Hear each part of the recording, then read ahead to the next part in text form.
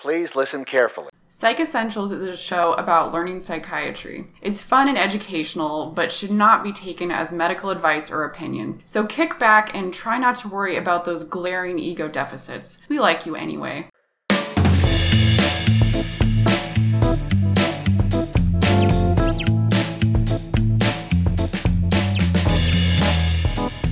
Hey, Lindsay.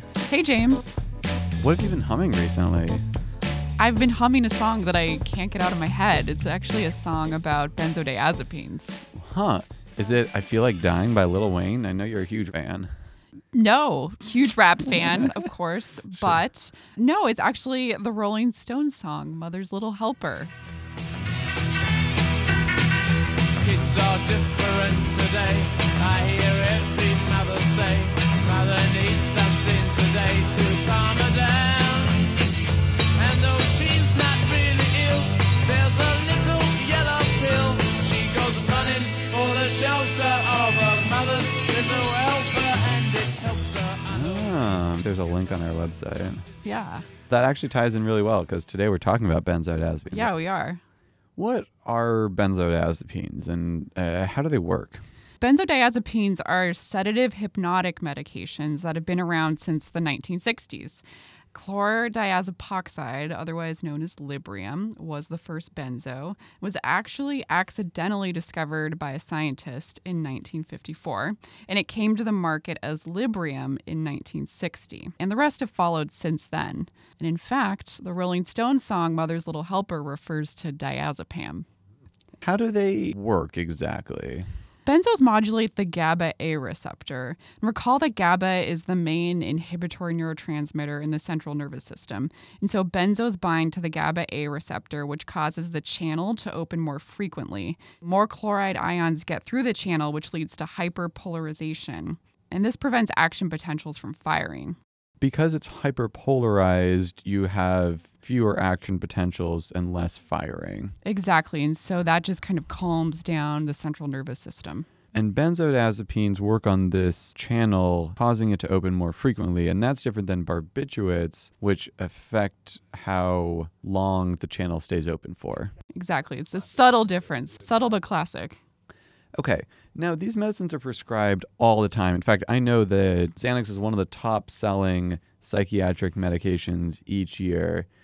But I think there are all sorts of problems with them. Yeah, I mean, despite being so commonly prescribed, benzos have a pretty high potential for tolerance, which is when you get less of a medication effect with repeated doses of a drug. And benzos also have a high potential for physiologic and psychologic dependence. And so in this situation, a patient would develop withdrawal symptoms when the drug is stopped. So between tolerance and dependence, I could see why this would be a controversial medicine. What do people use benzodiazepines for? Benzodiazepines have anxiolytic, hypnotic, anticonvulsant, and muscle relaxant properties. And so in other words, they help sedate people and they calm both the brain and the body down. So you can imagine how they might be used. I could think about anxiety definitely comes to mind. Also somebody who's like really agitated. Yep. Somebody who was going in for an operation and part of anesthesia, they were being sedated. Yep. I also know that, for instance, if somebody's having a seizure, you can give them a benzodiazepine and it can sometimes stop the seizure. Exactly. Those are all reasons why benzos are used. There's a bunch of different ones, right? Yeah, so there are lots of benzos, but we'll highlight the ones that you're most likely to encounter in clinical practice. You can differentiate them based on their pharamacologic properties, which do have some clinical significance. First, you can differentiate benzos based on their half-life. There are three main groups. There's a short-acting group, medium-acting group, and a long-acting group.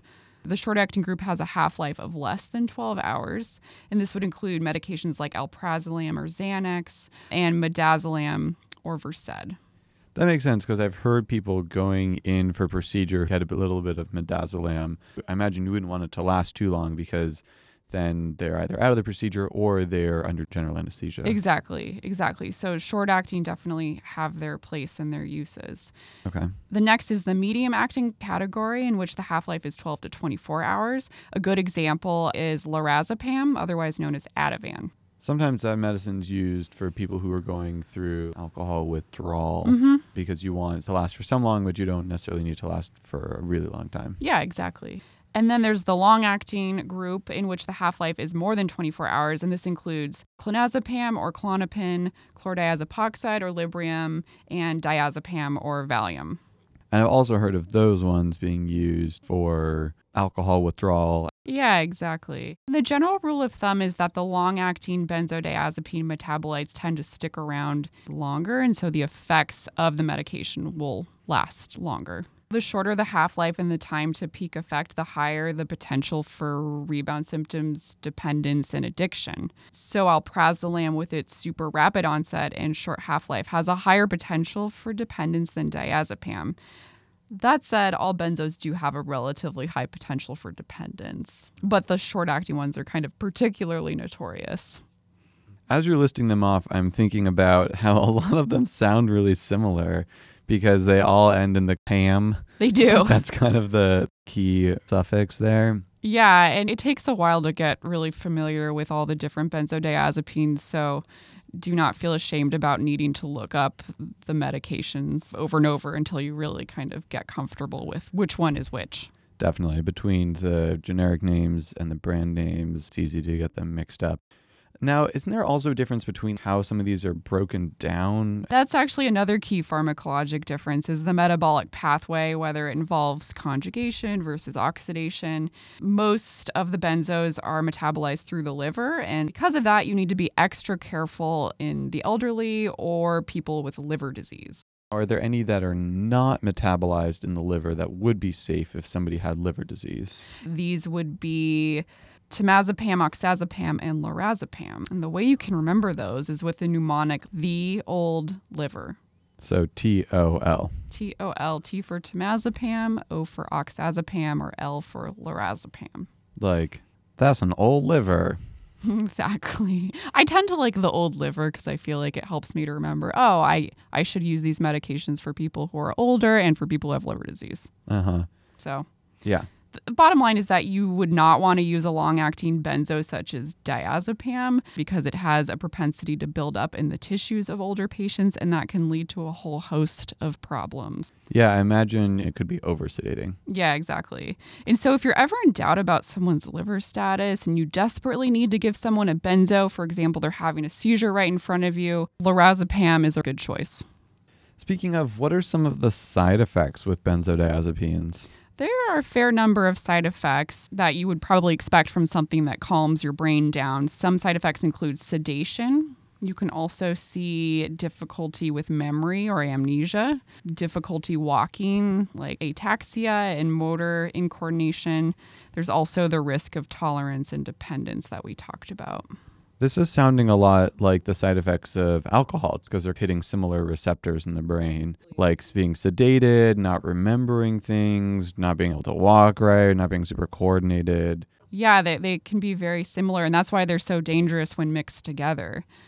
One important thing to consider when prescribing in older adults, if this is required, is that there's an increased risk of falls for older patients on benzos. There's a risk that if they have any cognitive impairment, that it could get worse. And you can also sometimes see paradoxical excitation in which a patient becomes more agitated. Because you'd expect them to be sedated, but it's actually the opposite. Exactly. Like you can sometimes see this in kids as well. Okay. Is there anyone who should definitely not get a benzodiazepine? There are some contraindications to be aware of. Benzos cause respiratory depression, and so they are contraindicated in anyone whose respiratory status could be compromised. For example, a patient with myasthenia gravis, patient with obstructive sleep apnea. You should also be cautious when using benzodiazepines in patients with comorbid alcohol or opioid use disorders, just due to the risk of respiratory depression when those two substances are combined. Like severe to the point of death. Yeah, exactly. Like people just stop breathing. Because you have two things that are sedating you. Yeah. That's a lot of things. When would you even use a benzodiazepine? Yeah, that's a good question. And I've used them in a variety of settings. I've used them for patients going through alcohol withdrawal on our inpatient units. I've used them for agitated patients in our psychiatric emergency department. I've used them for really bad psychotic anxiety that's not responding to an antipsychotic alone. I've also used them in severe mania as well as catatonia. A whole host of things. Okay, so there are things, but what I did not hear was somebody with an anxiety disorder. That is true. I've inherited patients who are started on benzos by other providers, but I have not personally felt the need to start one for anxiety. Okay. For an anxiety disorder, there's really no evidence for the long-term use of benzodiazepines. There's evidence for use less than 4 weeks. Sometimes what you will see in practice for someone with a very severe anxiety or panic disorder, you will see someone start an antidepressant such as an SSRI plus a benzodiazepine at the same time so that the benzo can provide some short-term relief while the antidepressant is being up-titrated to an effective dose. And it typically takes like 6 to 8 weeks to really notice a difference when an antidepressant is started. And so when you do prescribe benzos, they're generally best used in the short term or on a very irregular, infrequent, as needed basis, like a person with a plane phobia who flies like twice a year. Okay. You were saying the dependence and the tolerance can develop so quickly that after you'd been using it for 4 weeks, you probably aren't even getting the same relief that you were at the beginning. Yeah, exactly. And so really, I mean, being on long-term benzos it has the potential to worsen anxiety and can make people worse. So generally best to avoid chronic benzos for people with anxiety. That said, you do see it a lot in practice. I also didn't hear you talking about sleep or insomnia. Yeah. We're going to talk a lot about insomnia in the next episode, but suffice to say, benzodiazepines would not be your first choice for somebody who can't sleep. Yes, that is very true. Okay. If there's not evidence for people using these in the long term, why are so many people on chronic benzodiazepines? That's a good question, and here's a hypothesis. I mean, the vast majority of benzos in the United States are prescribed in primary care clinics as opposed to psychiatry. And benzos do provide very quick, real relief for people in the short term, especially for anxiety or insomnia. And PCPs do have a limited amount of time that they can spend with people and perhaps not enough time to talk about starting an antidepressant that's going to take 6 to 8 weeks to work, doing therapy or CBT for insomnia. And like I said, benzos can really provide some initial rapid relief of symptoms. But then once the benzo started, it can sometimes be hard to get people off of them because they quickly become tolerant of the medication. They might also experience withdrawal or rebound symptoms whenever they stop the medication. And I think there's also the reality that sometimes people may also start to think that they can't handle their problems without this medication. So all of that is hard to talk about when you have 15 minutes with someone. Mm-hmm. And so if there's not that much time, it might be easier to use this short-term solution, but then people end up on this chronic medicine that they feel like they can't stop. Exactly. There may also be a role from advertising. Like people have seen some of this advertised or they've heard about it from someone else, kind of a word of mouth situation. We also see and hear a lot about benzos in our popular culture. We were just talking about those songs at the beginning of this episode. I mean, it's really prevalent. People have heard a lot about benzos and they know that they do work. It seems like it'd be important to be thoughtful when you're starting a benzodiazepine. Do you have any tips for when or where or why you'd get started? If you feel like there's a good rationale for starting a benzodiazepine, it's really important to set clear boundaries about what you will prescribe and the length of time that you're going to prescribe it. You'll need to educate the patient about any red flag behaviors that would suggest addiction before starting the benzo, such as requesting early refills, losing prescriptions, demanding higher doses of the medication, or increasing the dose against medical advice. Then last, it would be important to provide the patient a clear understanding of what will happen if these red flags do emerge and how you will safely taper them off the benzos. You're really setting some pretty clear guidelines about what you will do and for how long you'll use this medicine. Mm-hmm. So if not people with an anxiety disorder, are there other people who you might steer away from prescribing these medicines? Like we said, if they have anxiety or insomnia, probably not a great choice. You might think twice in patients with a personality disorder due to risk of overuse and dependence, like using it as a coping skill instead of other more adaptive things. Maybe think twice in someone with comorbid substance use disorders due to that risk of dependence and overdose potentially, as well as actively suicidal patients. With that risk of sedation and death. Yeah, exactly. So let's say that you'd gone through this discussion and they'd been like, yeah, I think I want to stop taking them. Could they stop cold turkey? That would not be recommended. They would be at risk for potentially dangerous or life-threatening withdrawal symptoms. And we actually talked a little bit about the sedative-hypnotic withdrawal syndrome in episode 21, if you want to check that out. So yeah, cold turkey stopping, bad idea for benzos. What's recommended is a very slow, long taper over weeks to months. So it is possible, but it sounds like it's a pretty slow process. Exactly. Okay. This can be kind of a sticky issue where this medicine has its uses, but a lot of times these days we're using it not for the thing that it's actually useful for. Yeah, benzodiazepines definitely have their place in psychiatry. They're very effective. They work. And they're useful in many clinical scenarios. For most patients with anxiety or insomnia, I would strongly recommend against chronic use. And I would also be cautious about prescribing for the elderly due to the risks of falls and worsening cognition. That makes a lot of sense. When you might use them would be things like if somebody was having a procedure, if somebody was having a seizure. Right. Acute, one-time only sort of needs. Exactly. Yeah. Yeah. Cool. Quiz me. Okay. True or false? Diazepam has best evidence for use in liver disease. False. Because the three that we said are okay in liver disease are the old liver or The old liver. depending. So that's temazepam, oxazepam, and lorazepam. Perfect. Okay. Benzos work by increasing synthesis of GABA. False.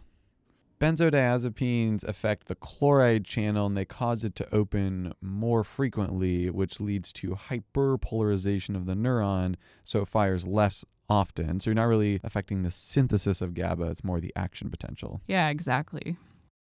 Patients with obstructive sleep apnea should not be prescribed benzos due to risk of respiratory depression. True or false?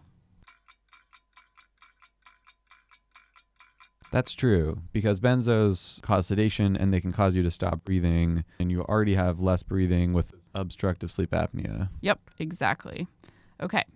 Rapid benzo taper is well tolerated by patients. False. You just said that you should go slowly so that you don't cause withdrawal. Exactly. Chronic use of benzos for anxiety disorders is evidence-based.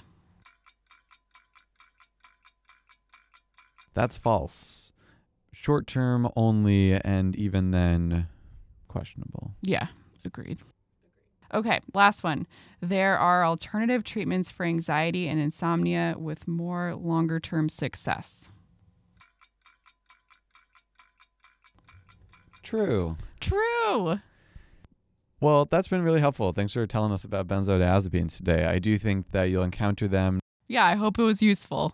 We're going to keep talking about medications in our advanced psychopharmacology series. Coming up next time, insomnia. In the meanwhile, you can check out our website. Let us know what you'd like to hear more about in the future. Our website is www.psychessentials.org. You can also follow us on Twitter and on Facebook. We're at Psych Essentials. You can check us out on iTunes. If you know someone else who likes it, you can also share Psych Essentials.